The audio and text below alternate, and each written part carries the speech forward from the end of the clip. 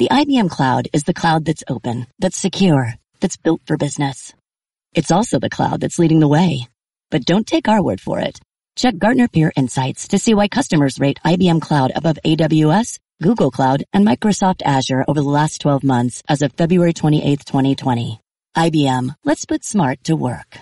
Gartner Peer Insights reviews constitute the subjective opinions of individual end users based on their own experiences and do not represent the views of Gartner or its affiliates. Thanks for listening to Jets fifth quarter coverage.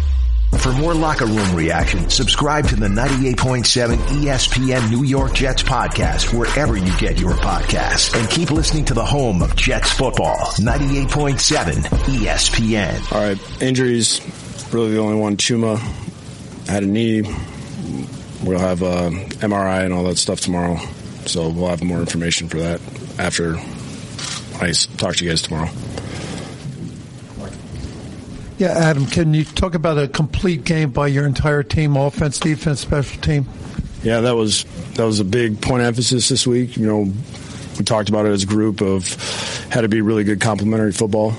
We knew what we were dealing with as far as their offense, which meant our offense had to do a good job of staying on the field, you know, putting ourselves in good position on third down if we got to that point, making sure that we were putting the ball in the end zone if we're in the red zone.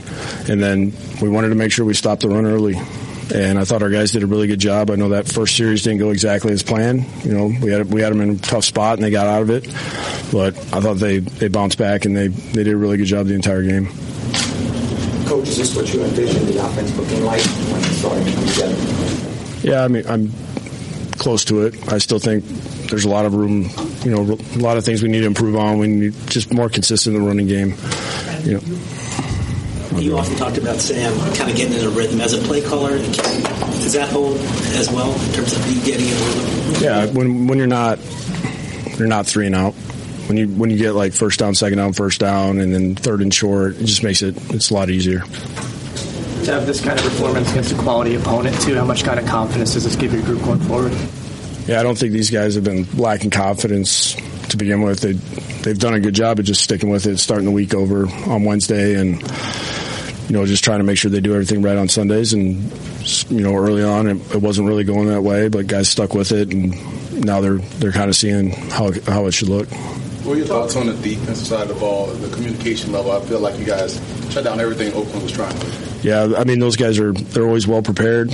You know, that's why it was important for us to kind of do everything we could to take them out of, you know, their rhythm, what they're comfortable doing, which is, you know, running the ball, which they've done very, very well, you know, up to this point. And, you know, if we could keep our defense to where they could be aggressive and try to get those guys off the field and we could stay on the field and put pressure on them, that's why it was important for all three phases to play well. Barrios had one punt return he didn't field where like Brett was going to kill him on the sideline, and then he comes back with a long return and then a long reception. You know, what did he show you today? Yeah, I mean, that's that kid. I mean, he's able to, you know, if he makes a mistake, put it behind him, move on to the next thing. You know, that's kind of part of football. I mean, it happens. All of us make mistakes, and it's whether or not we can move on to the next part of the game. Third straight week, you've kind of dug into the bag of tricks, but finally got to hit on one this week with the pass to Robbie. How nice was it to kind of see that actually come off? Yeah, I was a little disappointed we didn't score on it, but at least we completed it, so we got that going for us. Adam, on the 1-yard touchdown to Griffin, that was a design for Sam to roll right, throw back, go left. Mm-hmm. Can you just kind of take us through what that drive meant after you stuffed him off the way down?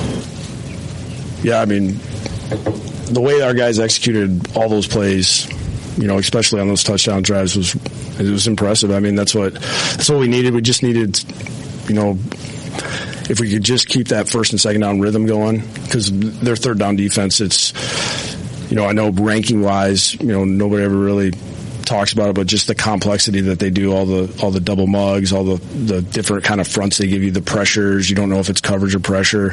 Just for us to try to stay out of that area was big for us. How important was it to get Le'Veon involved, especially those first few drives? Yeah, I mean, most weeks we try to do the same thing as far as just trying to get him going in a rhythm. I thought the line did a good job of creating some holes for him. He did a good job of breaking, you know, getting through some of those tackles that were on his legs, because that's how most people are trying to tackle him. They try to go low on him, and he stepped out of quite a few of them. So that was good to kind of. It felt like we got him going a little bit today. How much of a benefit the improvement on the offensive line? How much better the offensive line has been playing as of late? Does that allow you to use Bell in unique ways, like when you were splitting them out wide? Yeah, I think the line's really done a good job, especially the last 2 or 3 weeks. I mean, it's just they're getting the guys covered up. They're opening a big enough hole to where he can hit it and get through there, and then try to step through any kind of arm tackles or anybody going after his legs. So, I mean, those guys are just going to keep getting better every week, and hopefully we can just keep staying healthy. It was clicking that allowed Robbie to make a few plays, as opposed to the previous game. Yeah, I think before it wasn't really anything he was doing. I mean, he was doing a good job of getting open. It's just for whatever reason it was either we couldn't get the throw to him, we couldn't get the ball to him. The read took him somewhere else first, and he took that. I just think today it worked out right for him. I mean, he really has been doing a really good job of just staying with it, and today it finally paid off. You just say big picture wise, 3 weeks ago you guys were walking out of Miami 1-7, and now 3-game winning streak 4-7. What this means to you guys? I think it just shows the kind of character you have in that locker room.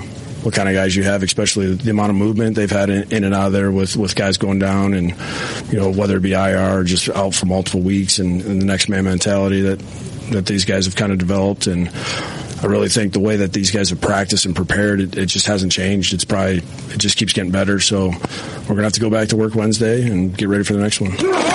Thanks for listening to Jets Fifth Quarter coverage. For more locker room reaction, subscribe to the 98.7 ESPN New York Jets podcast wherever you get your podcasts. And keep listening to the home of Jets football, 98.7 ESPN.